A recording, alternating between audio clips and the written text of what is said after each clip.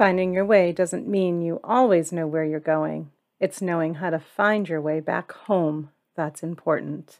Welcome to Heal, conversations to guide you toward personal growth and overall well-being.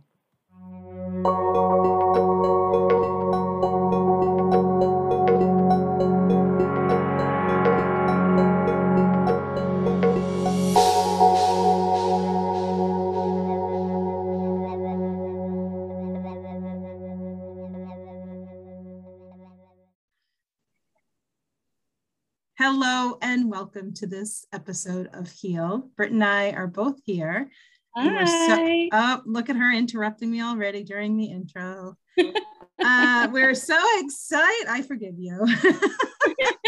We're so excited because it's not just me and Britt today. We actually have another mother and daughter team who we are interviewing for this episode of Heal.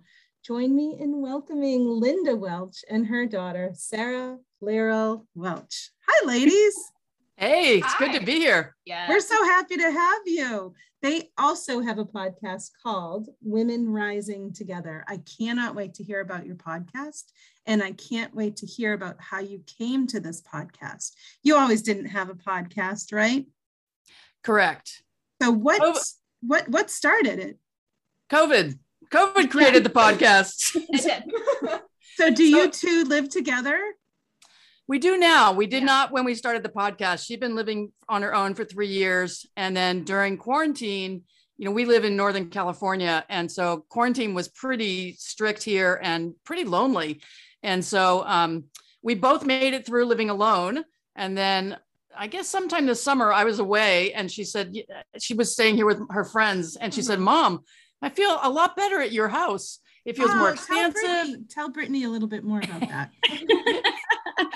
I feel so good at your house. I feel expansive. And she said, if she was hoping to move in with some friends from college, she said, if that doesn't work out, I think I might want to move here. Yeah, I was texting her. I was like, Mom, can I live with you? Like, please.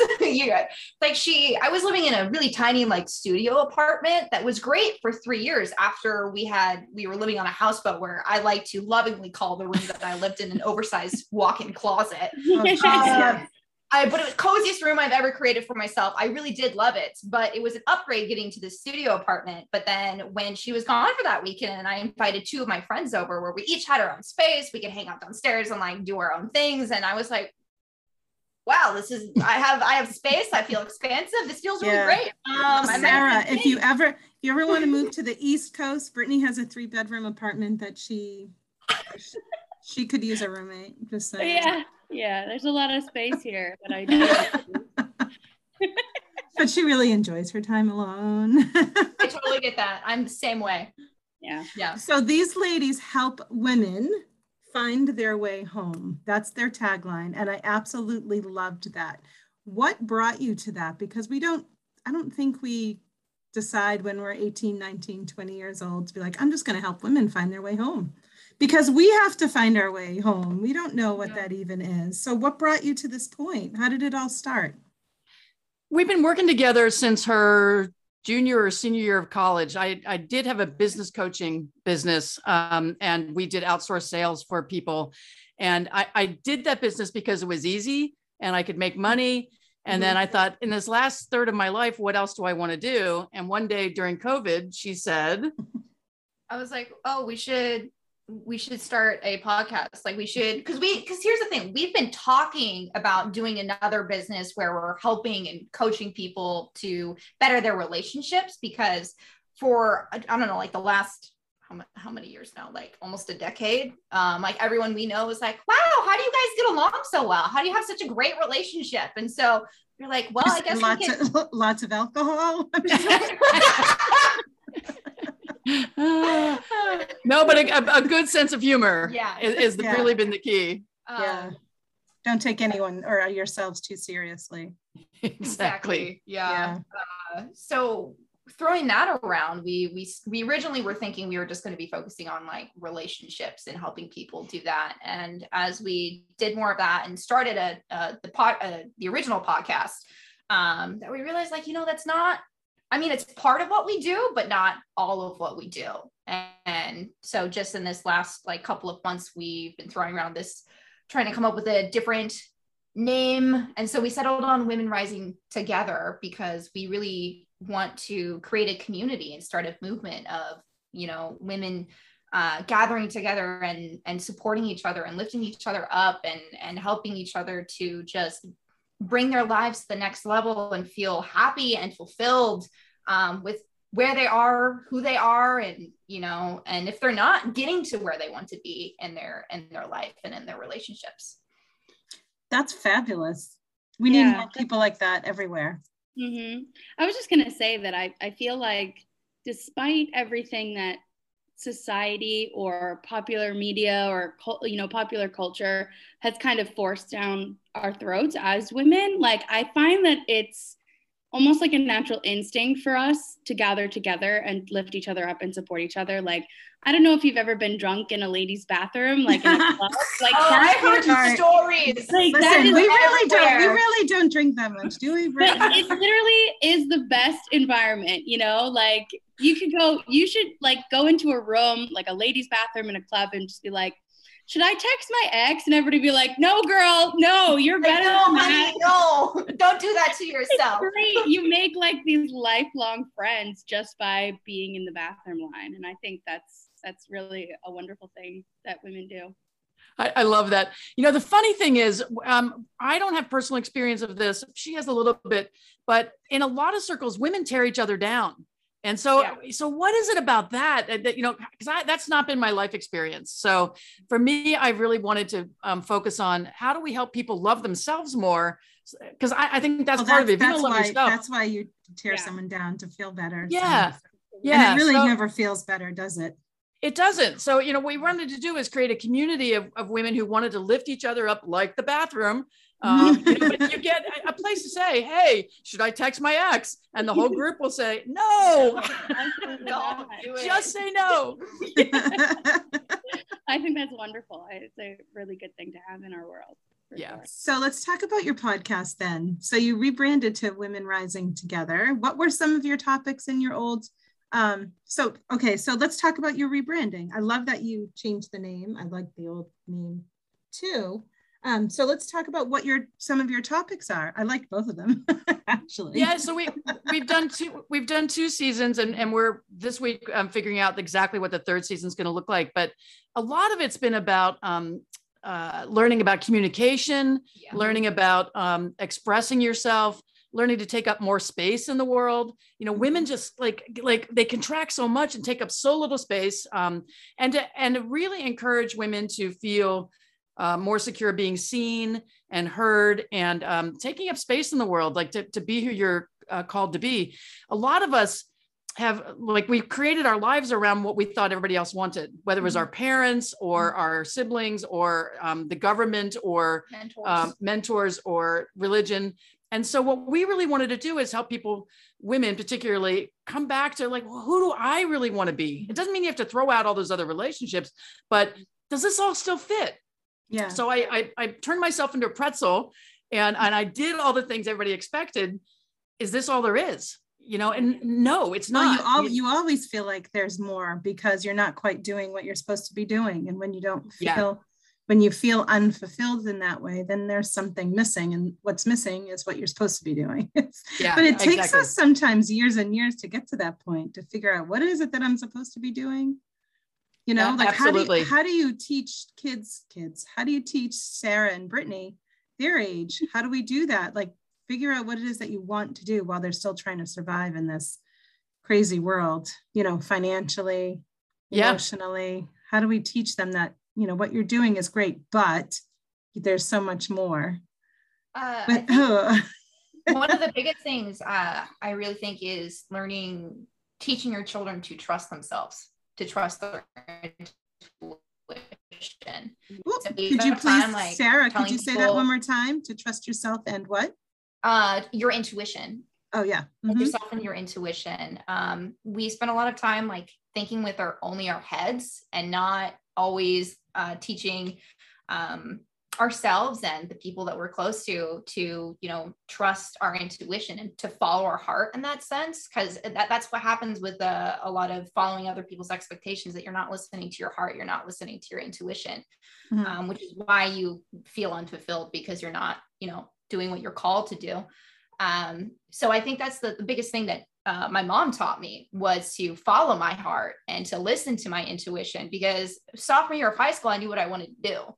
I knew it, and I like made a plan for what I was going to go to college, like do in college, because I had known since I was like 16 what I wanted to do, because I was able to trust to know what I wanted. And I'm like still working on, you know, doing the thing, but at least I know. Yeah. Yeah. Knowing is half the battle. Right? Yeah, for sure. 100%.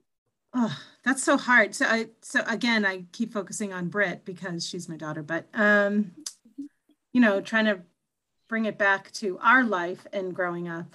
It's so hard because as a parent, I found that it was hard. I tried to give her as much advice as I don't want her to repeat any of the things that I went through at all.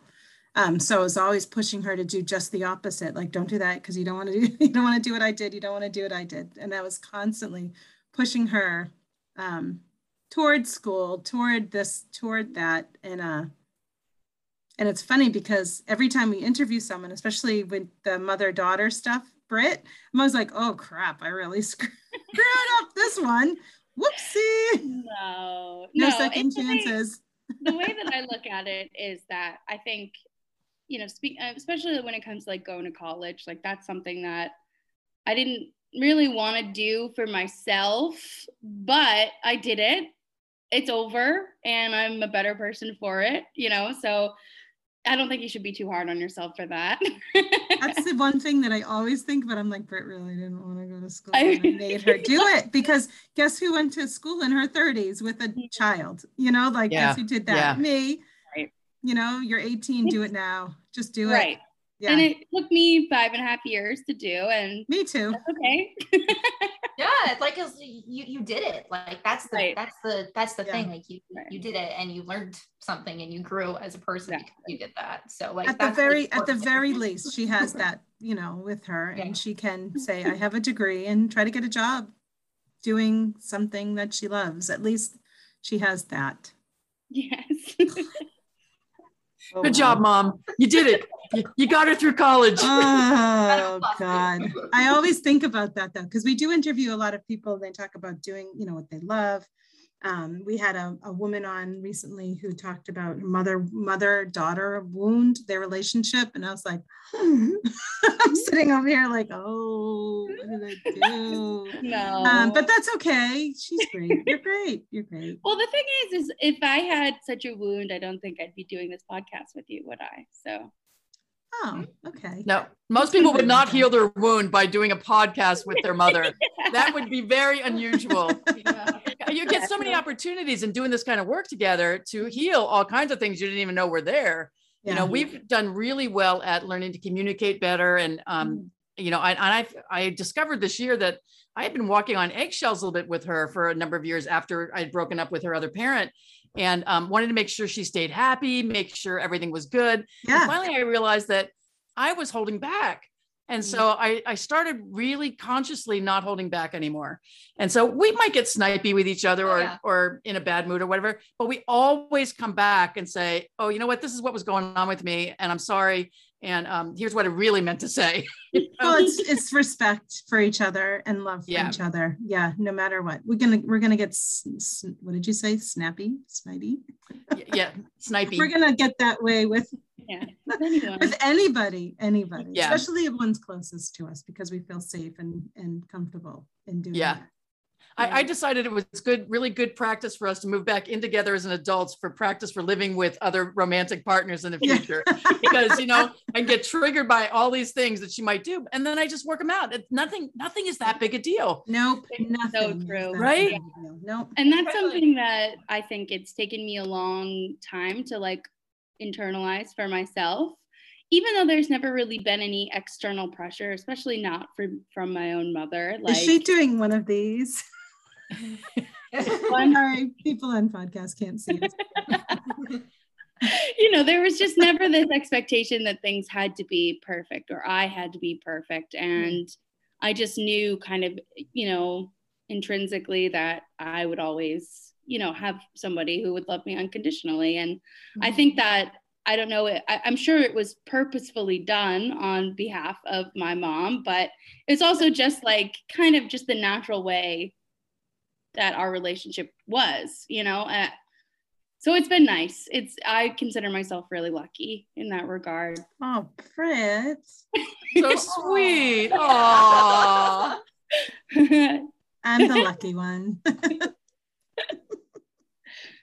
So tell us. We can't get emotional, Brittany. No. Okay.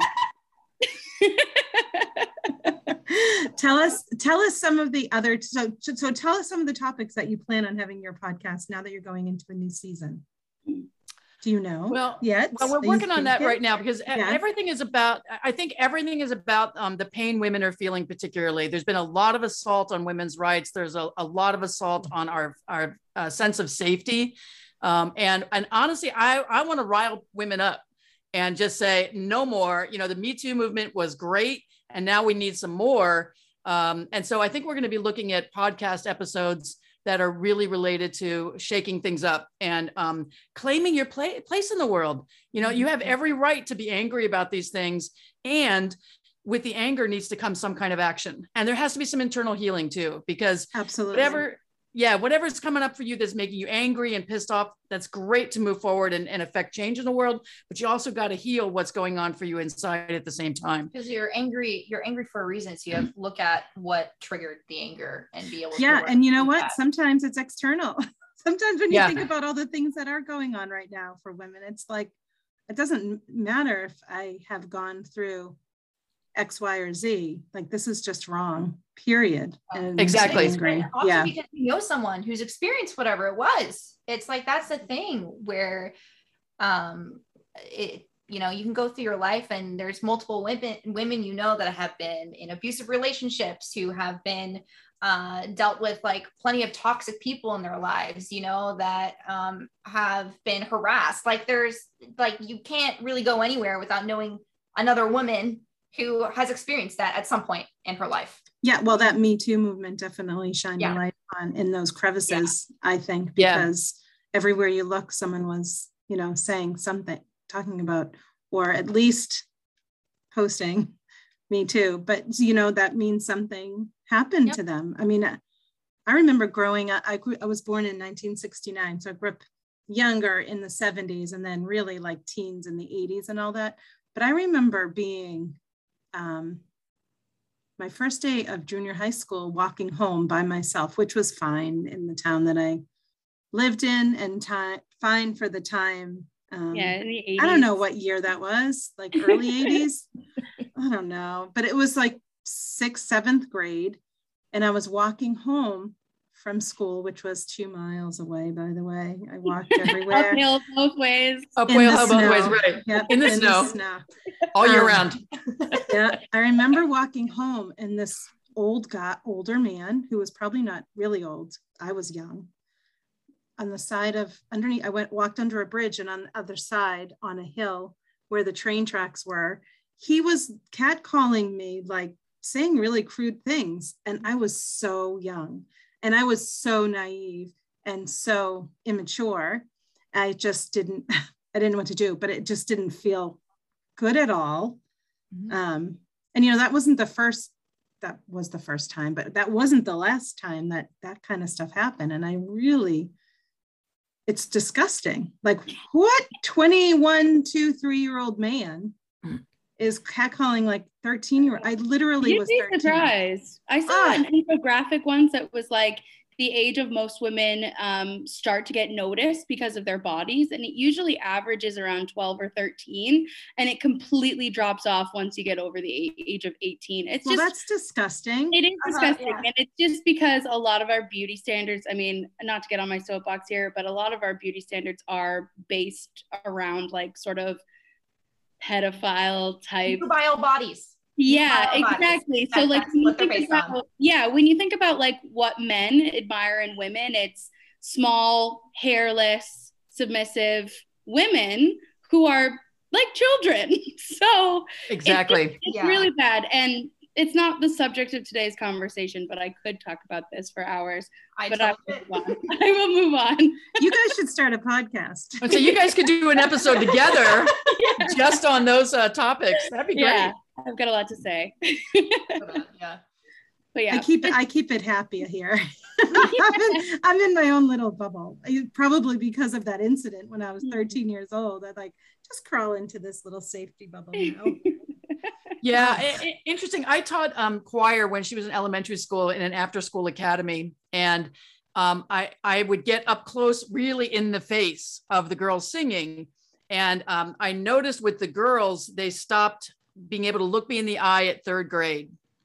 First and second grade, they're still like, yeah, look at me, I'm good. And then by third grade, they started shutting down, and I'd have to really work with them to be able to have eye contact. And then I worked with high schoolers at the same thing, just teaching them to have eye contact and to connect with another person. And for women, I think we learned to just be safe by not. Well, I was just going to say that when you make that eye contact, all of a sudden you're asking for something that you didn't want. Yeah. You know, so you need to, another story. Hey, who knew this podcast was going to be about me? But it's always about you, right? Yes. Thank you. Oh my God. I knew I liked her, Brittany. So again, same first year in junior high school. This must have been a turning point in my body. Like my body must have changed dramatically. I swear it probably did. And I'm just blocking it out. But I remember going to the cafeteria first day of school, probably the same damn day, wearing the same damn outfit. And there were 8th grade boys here and all of our, you know, we don't know anyone, 7th grade girls here because we all just came to this new school. And I literally reached back and I did a big stretch like this and all of the boys clapped. And I was like, oh, I just instantly, my shoulders went forward. I don't think I ever put my shoulders back ever again. And, you know, like I've had these for a very long time. They've been rather big my whole life. And I'm talking about my boobs, everyone. And sorry, no one can see me touching my boobs. Anyways, it was just like, I can laugh now, but Jesus, if that was Brittany and I knew something like that happened to her in school, I'd probably go to the school and kick the crap out of all of those boys. Like, what the hell? What the hell? Yeah. And since that day, I think that's when I shrunk. I'm probably shrunk earlier, but you know, I just went inward. I just was like, oh, don't be seen, you know?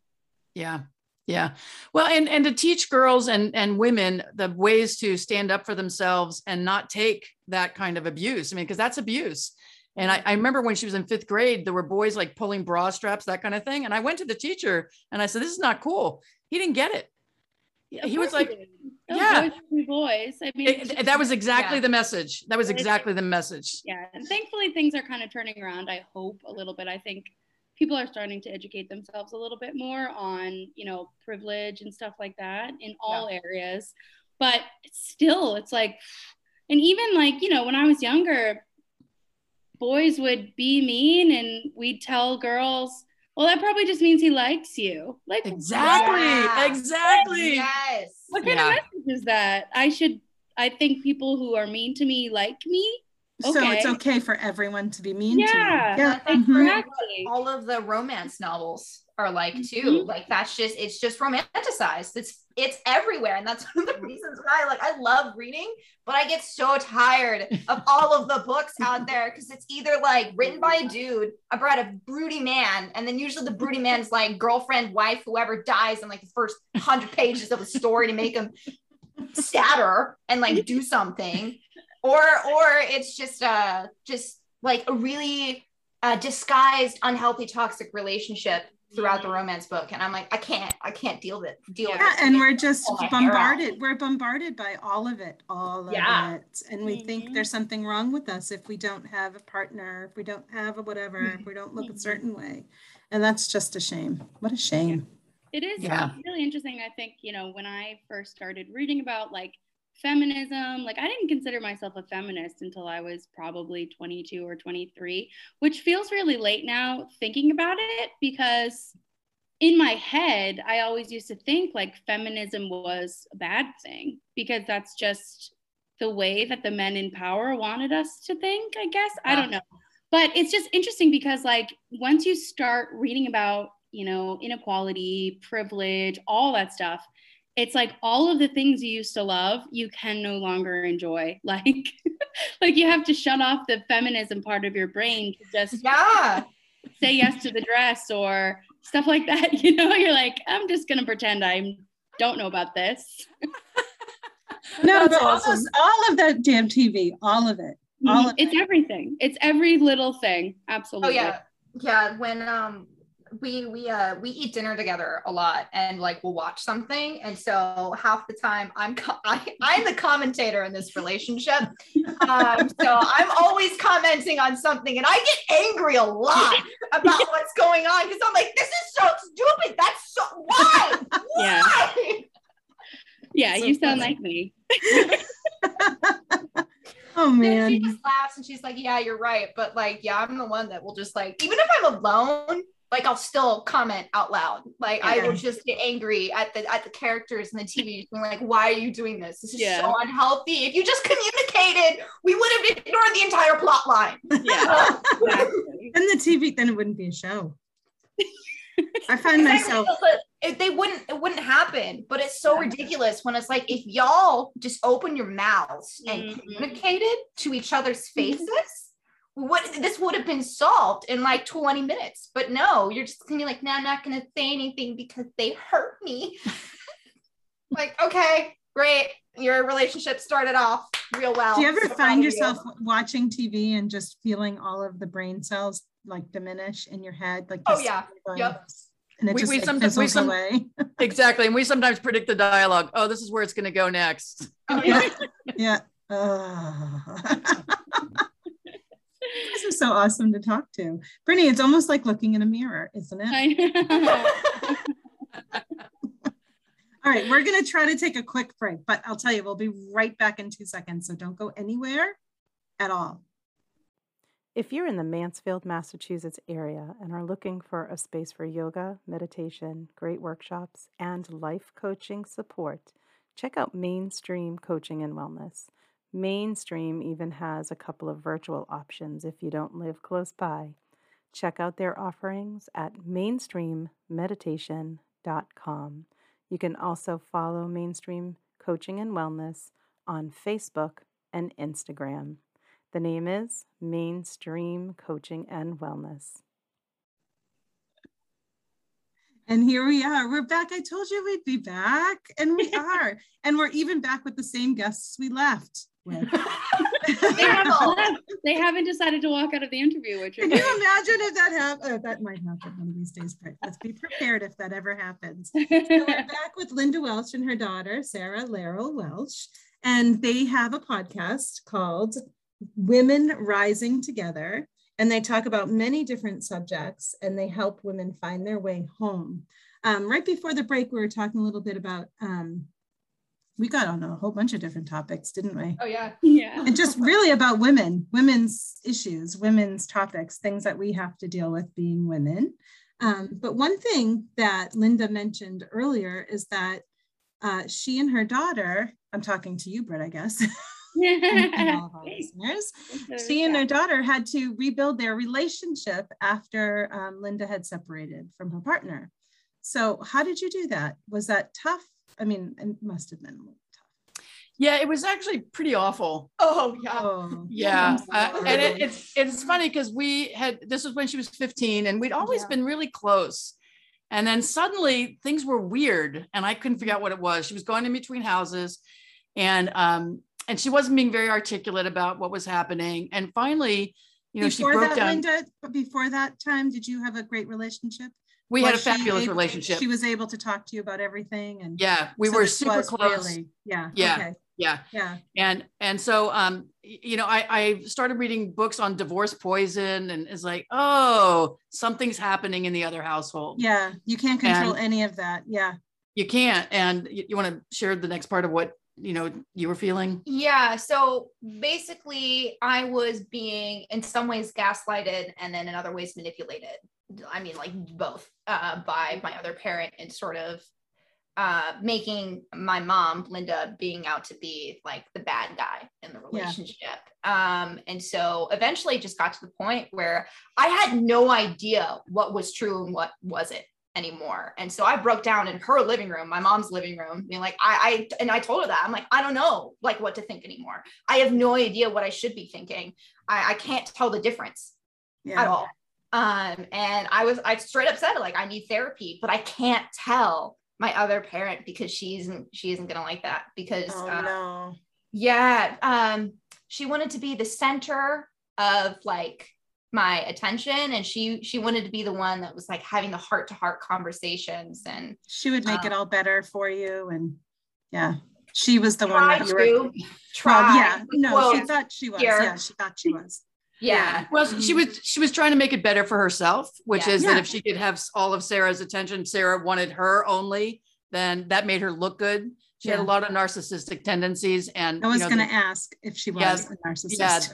The one of my friends who used to be in practice with her said, if she really is a narcissist, the wound you dealt her by leaving her might be so great, she may never speak to you again, and she may try to destroy all of your relationships. And so, the question you asked was how we did that. And so I read this book, and basically it said, take a strong stand for your relationship. Do not tolerate somebody turning your child against you. And I remember exactly where I was on the step in the house I was living in when I said to her, I am taking a strong stand for our relationship, and we need to make sure we're spending time together to work things out if there's things that are coming up. And I think that was a huge turning point for us when I said, I'm not giving up. Because a lot of parents in breakups where one parent is trying to turn the kid against the other, they give up and they just check out. And so that was the biggest thing for me, is I decided what I wanted, which is I wanted my close relationship back with her. And I was never giving up on this child ever. That wasn't in my even wildest imagination what that would look like to give up on her. Right. And so, we'd spent a lot of time figuring out like kind of who we were in this new configuration of relationship. And what it was we liked doing together. We started traveling together. I took her to London. And then we've gone to China and India, and it's like, have those shared experiences and rebuild all of that. I think is what's led us to working together today. Yeah, that's fabulous. A lot of personal growth on both sides. I was going to, for like almost 2 years, 2 separate therapists. One was like a normal talk therapist, and the other one was a somatic therapist. So did more of like the body work and stuff like that. So, because I know I needed healing. I did not feel whole when I broke down in her living room saying, I don't know what's right or wrong anymore. So at such a young age too, you were able to communicate that. You weren't, usually kids take that and just push it down. I think, that's she knew me well. She noticed, and so she kept pushing, and that's what saved our relationship in a lot of ways, and saved me in a lot of ways, is that she didn't give up. She kept pushing. She was like, we have to talk about what's going on. I know there's something wrong. You can talk to me. And it just became very clear, like there was nothing I could do that would make her turn away from me. And so she just showered me with like unconditional love, and she still does. And so she's like my rock to this day. And I know I will always have my mom. And now I can't get emotional. Is Brittany crying? Is Brittany crying? Who's crying? I have a little bit of tears welling up in my eye hearing you say that, because I feel the exact same way. It's just, as a daughter, I think it feels really wonderful to have a mom that you can always count on. Like my friends are always like, oh, your mom's an angel, your mom's an angel. And I'm like, you don't understand. Like, she really is. I figured that was totally going the other way. Like, no, you don't understand. Me too. I was like, oh no. No, like they recognize it. And I'm like, but you don't really know, because like she's done so much for me. But that's my job. Well, yeah, of course. But I think, like I said, we're lucky to have moms like that, because I know so many people who don't, like exactly. Yeah. My ex-roommate, we don't live together anymore. We're still friends and all that, but he had such a hard time with his mom, like he has so many wounds because of what his mom has done or not done to him or for him. And it's just like, oh God, I'm so lucky. you know. Yeah. And the sad thing is that so many kids growing up don't have either parent who's there to take a stand for them. They are so alone in the world. Right. I remember when I was working with kids more earlier in my life, I would teach them by about 5th or 6th grade that if they couldn't count on their parent, they couldn't blame them anymore, that they had to start looking at other adults, other more loving, happier kids to hang out with so that they could kind of learn how to parent themselves. Because I can be as mad as I want at their parent not being able to have the capacity to be the parent they need, but that kid needs to figure out how they're going to navigate it so that they don't go using drugs or alcohol or things to medicate their lack of connection in the world. And so I know that we have done some really great things with young people by saying, listen, yeah, your parent can't be there for you. How do you take a stand for yourself and create the life you really want? So there's a lot of that we both really believe in. Mm-hmm. Yeah, because what happens is, you're right.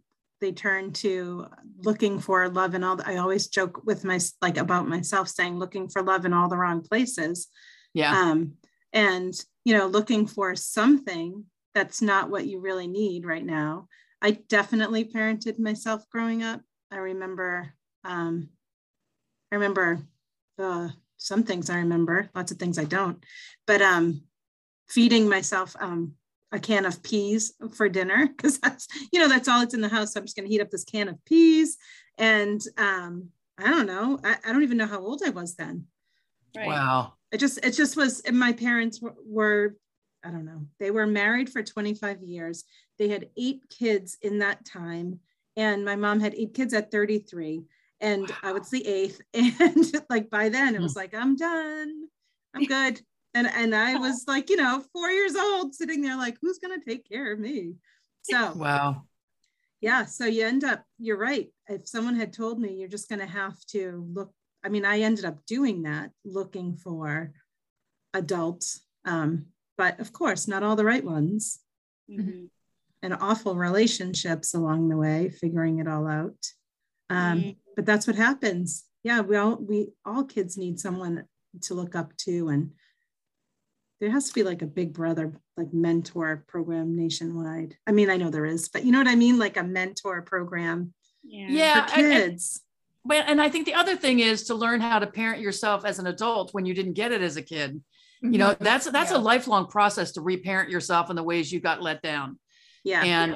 And to forgive where that's appropriate and to let go where that's appropriate, but to really take a strong stand for yourself, that you are going to heal whatever needs to be healed so that you have a happier, healthier, more fulfilled life.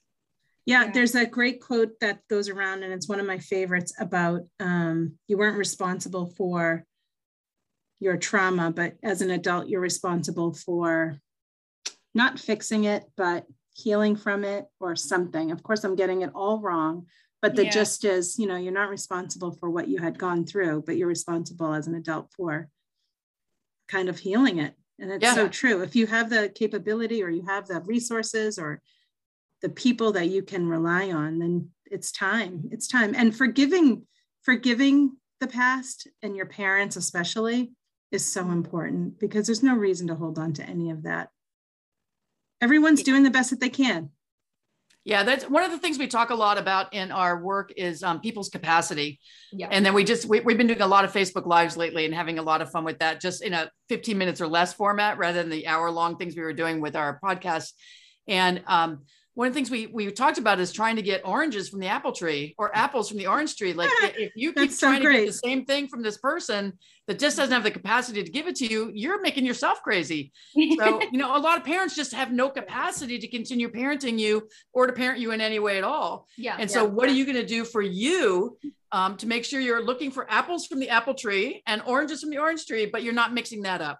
Right. And so often in our relationships, we are looking for people to behave in a way they have no ability to behave. And then we're constantly disappointed and angry with the person. That's right. Not being able to perform the way we want them to, even though they have no capacity to do so. Right. So it's just like, it's a cycle. So it's like, you have to reflect and be like, wait, why am I asking this of this person when I know that that's just not something that they can do? Mm-hmm. Because it's not going to create a cycle of happiness. That just creates a cycle of disappointment. Yeah. So there's one saying that me and my sister always say, and we say it to each other when we know what we're saying is like, duh. You know what I mean by duh? I don't know if you use that on the West Coast. Well, they say duh everywhere. Duh. I'm regressing to a 5-year-old. But anyways, did you ever see When Harry Met Sally? Yeah. By any chance? Okay, so there's a scene with, I think, Meg Ryan and the other woman that's very, very famous, Carrie Fisher. And she's having an affair with a married man. And she says, I know, he's never going to leave her. He's never going to leave her. Because he's never going to leave his wife. And she says it all the time. I know, he's never going to leave her. So it's kind of like that. It's like, I don't know why I'm asking this person this. It's like, he's never going to leave her. Just going to be funny. Disappointed. Period. So yeah, sorry, side note. Yeah, the expectations, I think it's tough sometimes. Like you can feel that hurt when you have to readjust expectations of someone, because I think it's just human instinct to say, well, if I were you, then I would do this, and it's like, but you're not that person. That person's lived a completely different life than you, and they have different reactions and expectations of their friendships and their relationships and whatever, like I've had to do it with my own friends of many times where I'm just like, how could you have done that to me? I'm your friend. And it's like, well, it's a big deal for me, but maybe it wasn't a big deal for them. And you have to we all come to the table with our own our own shit. And that's going to shape every decision that we make, period. And we may disappoint a few people unknowingly. And I think really we have to take accountability for that. Like, okay, she didn't do what I thought she was going to do, but why did I expect that?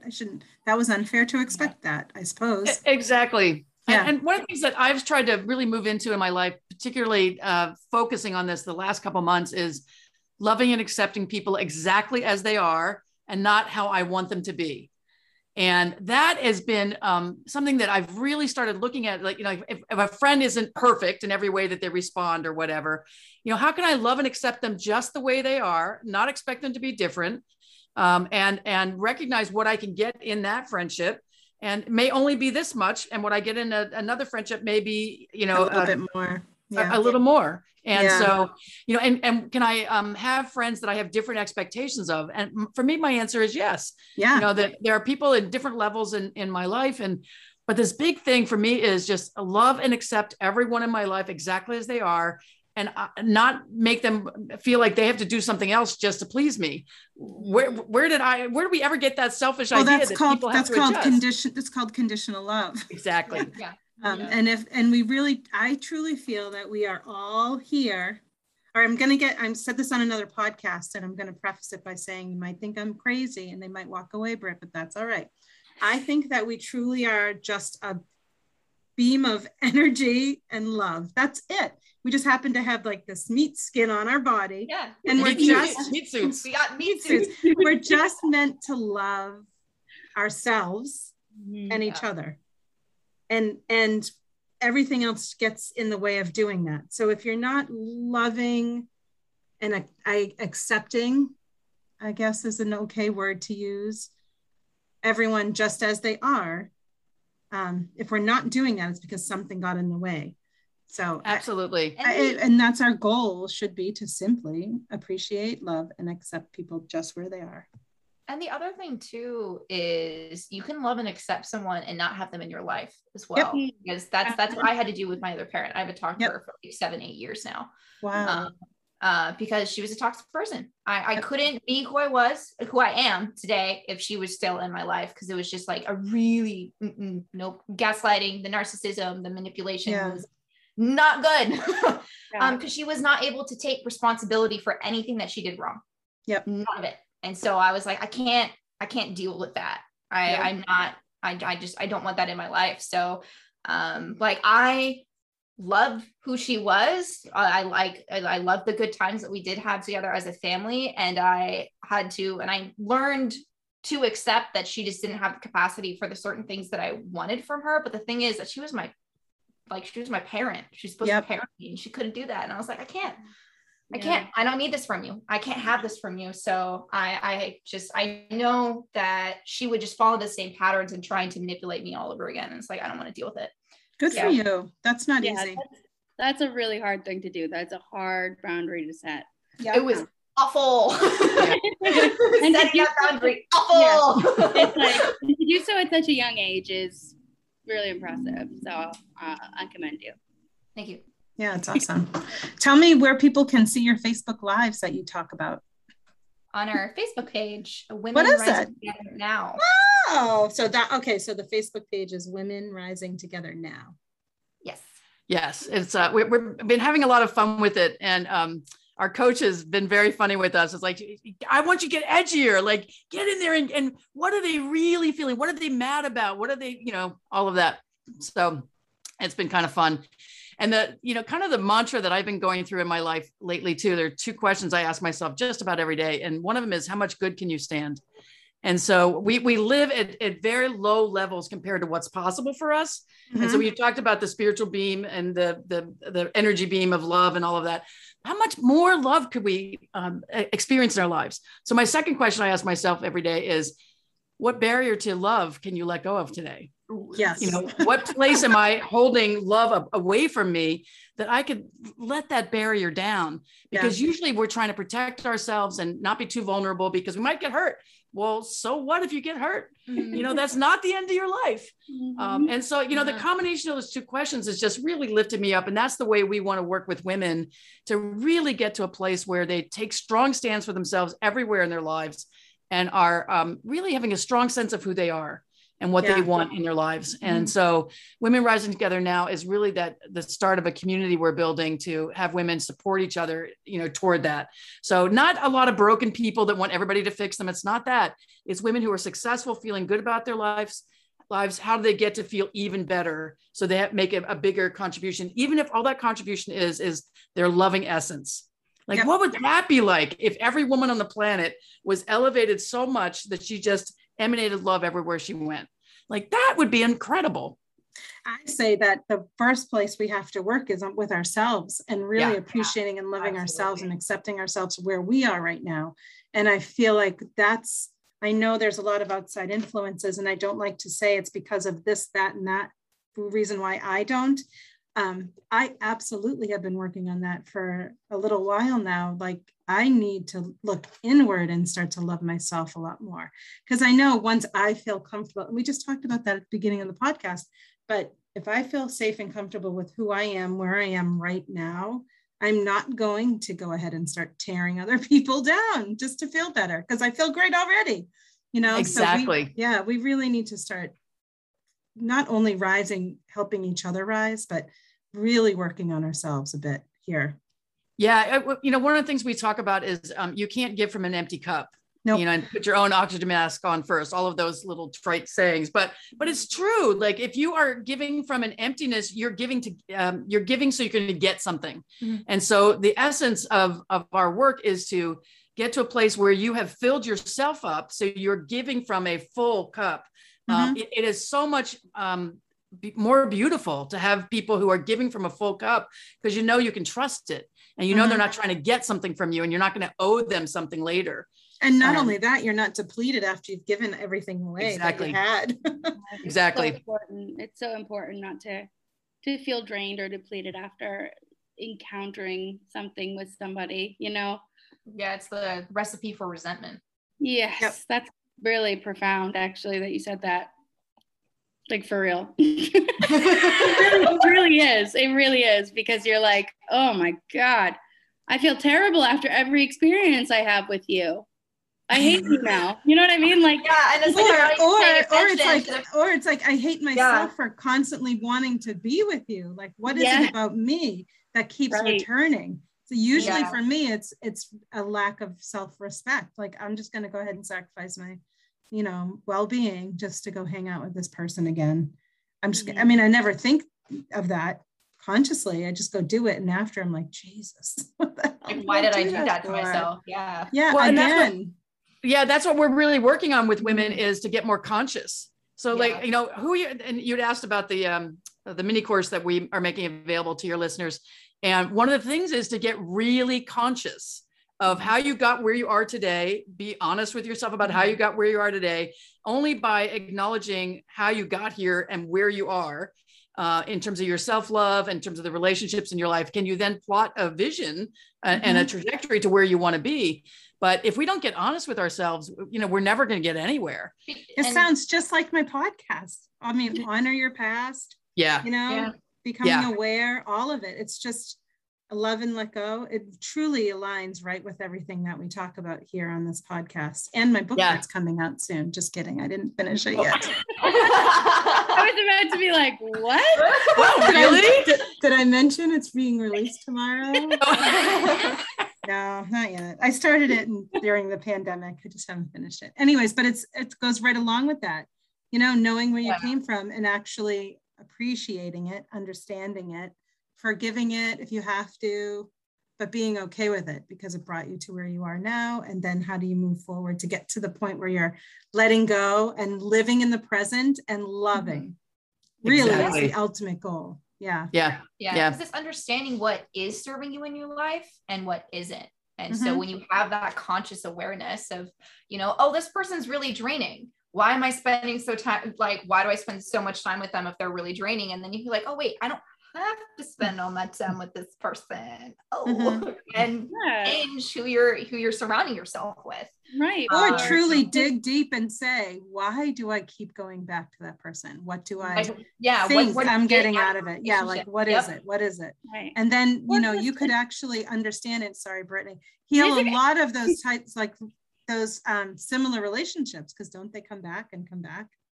Sorry, Brittany, go ahead. What were you going to say? No, I was just going to say, or you just adjust, the time you spend with them. So if you have a really good time going out to the bar with this person, then you go, you have a couple drinks, you come home, and that is it. You don't telling this person about all the problems you're having at work, or, you don't talk about certain things with them. And that's just how you create a boundary without necessarily outwardly speaking about it, which I know can be really hard for people, myself included. So, it's hard to do, but it's so necessary. Yeah, building those internal boundaries within your own relationships to make sure you're taking care of yourself and prioritizing yourself. Right. You don't have to tell them that you're doing that. You can just kind of do it. Take your time responding. Like, don't, like there's little ways that you can just take your energy back and take your power back and just create a little bit of a boundary. Yeah. One of the biggest things that we like to remind everyone of in all of our Facebook lives is focus on the baby steps for making changes. Like, don't try to do huge changes. It's like, you're going to overwhelm yourself and like, you're going to want to give up like instantaneously.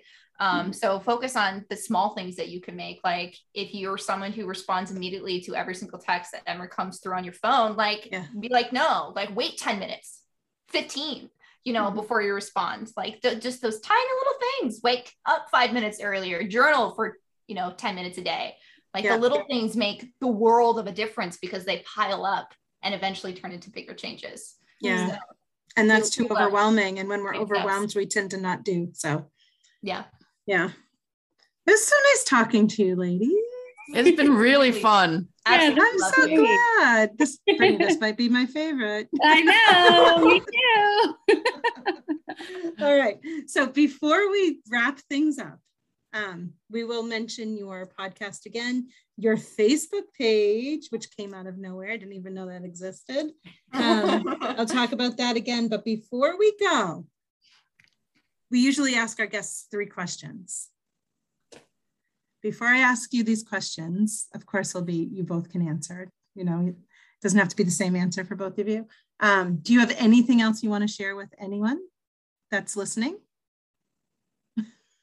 They're thinking.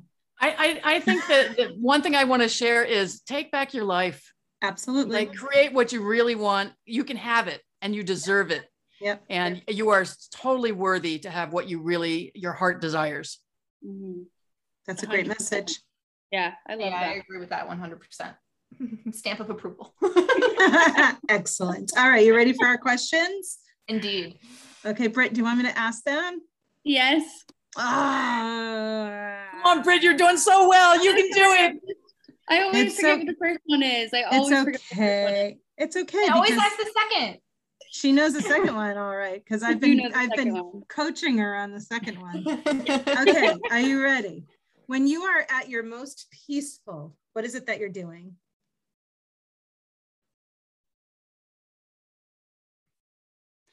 I would say, while she's thinking, I'm going to say, I think my most peaceful is being out in nature, preferably by ocean water.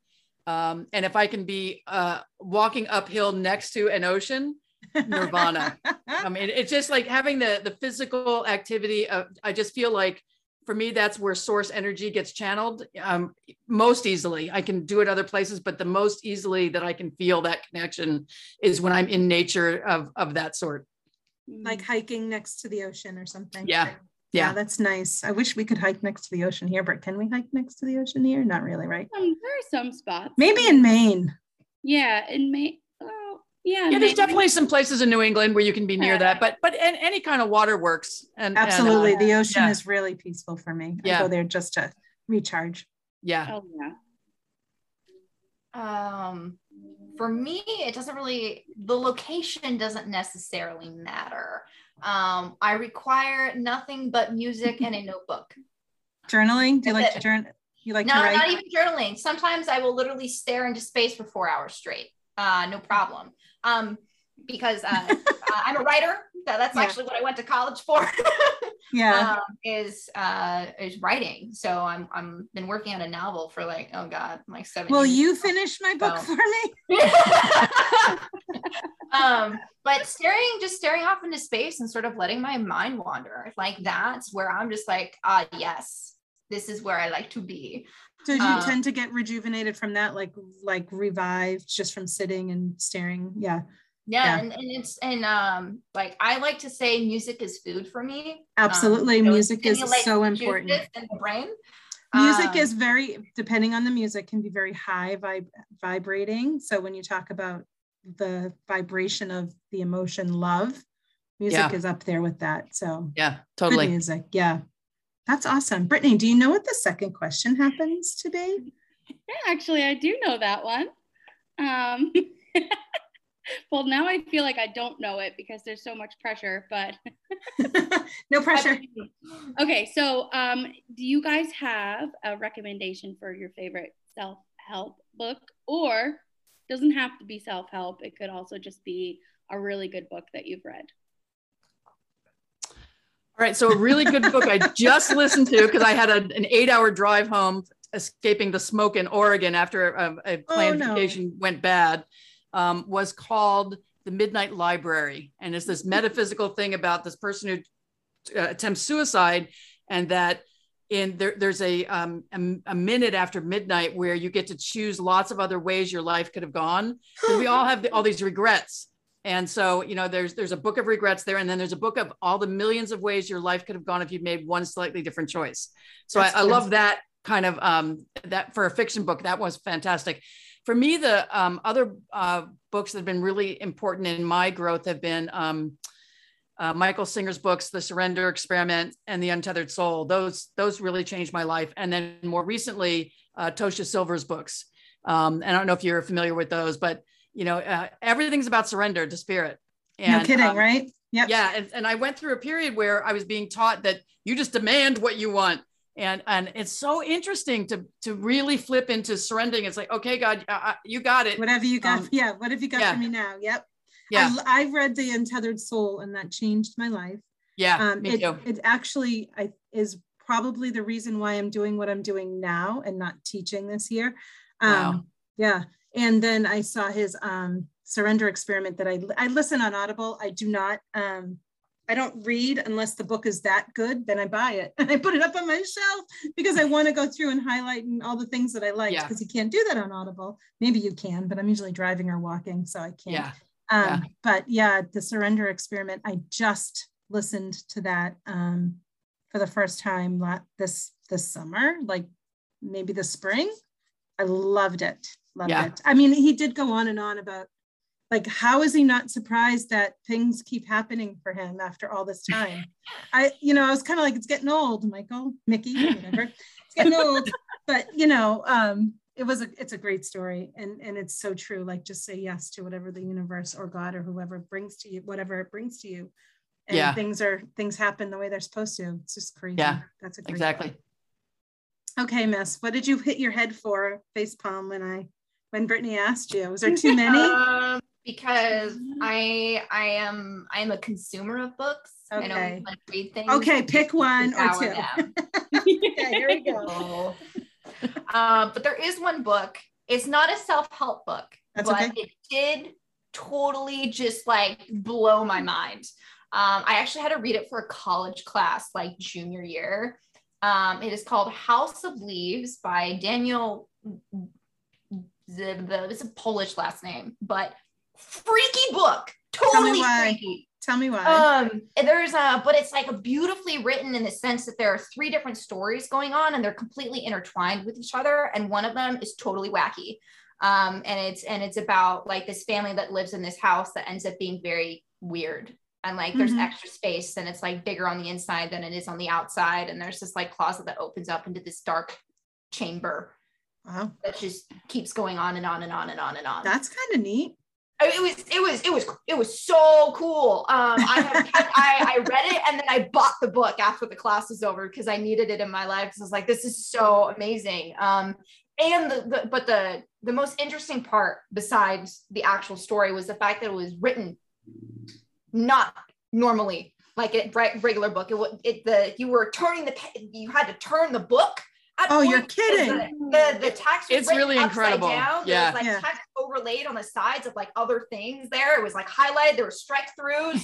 It was so crazy. There's so much happening. And it just blew my mind because it was like at the time, I went to school for creative writing. So I was taking all of the fiction writing classes and stuff like that. So just be able to read a book like that and realize I can write a book any way you want. Yeah. Cool. That's awesome. Do whatever you want. And like, that was like the moment I was like, oh. Yeah, there's no formula. Just do it the way you want it. Exactly. Like this dude threw out whatever formula, people use and was like, nah, that's not for me. If you ever truly want to ghostwrite for me, it's almost done. I'm like, I just need someone to put it all together now. All the parts are there. All right. Okay. Any other book, Sarah, or is that it? That's the one. The other one that came into my head was The Alchemist. Love that one too. Okay. I loved it. I had to read it for school. I had to read it freshman year of high school. It's such a great book and it's so quick to read. You can read it over and over again and get something different every time. Britt, you should read that book. Okay. Yeah, for sure. Good. I think you would like it. I need to reread it again because like now at 25, going back and reading a book that I read at 15. Yeah. So crazy. Oh yeah, you'll definitely find different things. Mm-hmm. Yeah. The Alchemist is great. The 4 Agreements is great. Untethered Soul is amazing. The Secret. Surrender. Yeah. The Secret's good. I love the Law of Attraction stuff. Have you read the Celestine Prophecy? I have. Yeah. I was just hot on all of those things. And when I was their age, I was reading Richard Bach's book, Illusions. Did you ever read that one? No, when I was their age, I was reading Stephen King. Oh. When I was pregnant with Britt, I read The Stand. It was like this big. I'm sorry, Britt. On my belly. I'm like, oh, she didn't come out crazy, did she? Because of that book. I was a big Stephen King fan when I was younger. Oh, that's funny. Now I don't read any fiction books. I just typically go for the kind that will help me learn something about myself or something. I don't know. That's it. Okay, last question. Brittany, I'm going to ask this question, I guess. Yeah, it's your turn. If money wasn't an object at all, what would you be doing with yourself?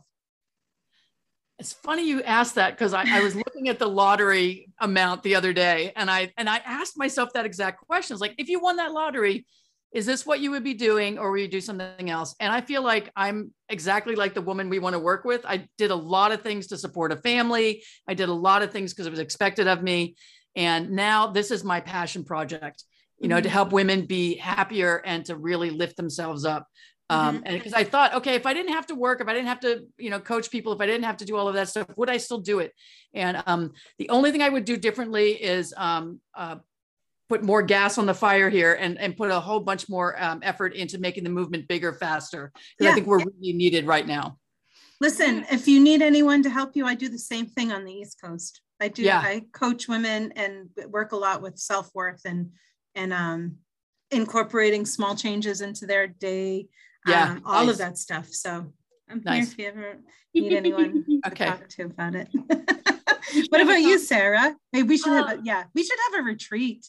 Yeah, that'd be really cool. Oh, that'd be How many fun. people can we have a retreat with? I've done 2 so far, and they're fun. You know, it takes a lot of work to organize and all, but That I would be just a lot of fun. absolutely love Yeah. doing them. Me That's too. my I favorite. like the in-person stuff. Yeah, I really, really love organizing stuff like that, planning events, and so. Oh, cool. Here, You use got a my- Okay. planner. Poor Thank Sarah. God. Go ahead, Miss Sarah. Sarah, what would you be doing if you had all the money in the world? My first thought was this too. Because I know that if like my dream is to be an author, right? So I'm consistently working towards that, but we're not there yet. And if I had Soon. all the Well, you money- are an author, but you're not a published author yet. So That's right. That's true. right. Yeah, the word particular word choice. Published author, not there yet. So, but you know, still working on that. I feel like I still want to be doing something that's not just that, because that's all like fiction related. I write sci-fi fantasy. So to be able to be doing something that's going to have more of a direct impact of where I can really help people directly, because I think that's really amazing to be able to help someone change their life. I would absolutely still be doing this with my mom, 100%. Yep. And I wouldn't want to do it with anyone other than my mom. So this is where I want to be. Oh. And what a great way to end this podcast.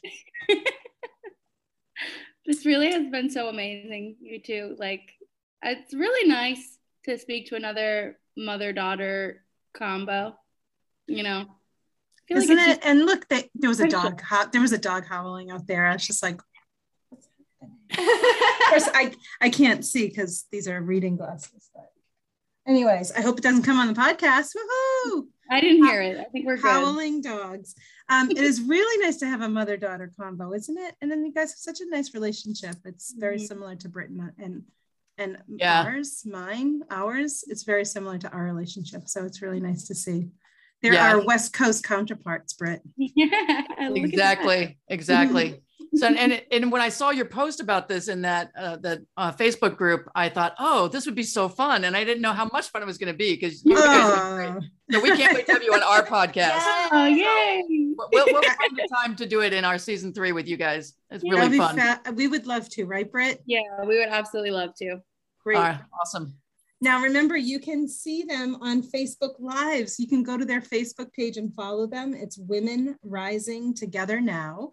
Mm-hmm. And if you want to listen to their podcast, it is called Women Rising Together. And your website is, I'm going to put it in the podcast notes, but it's womenrisingtogethernow.com.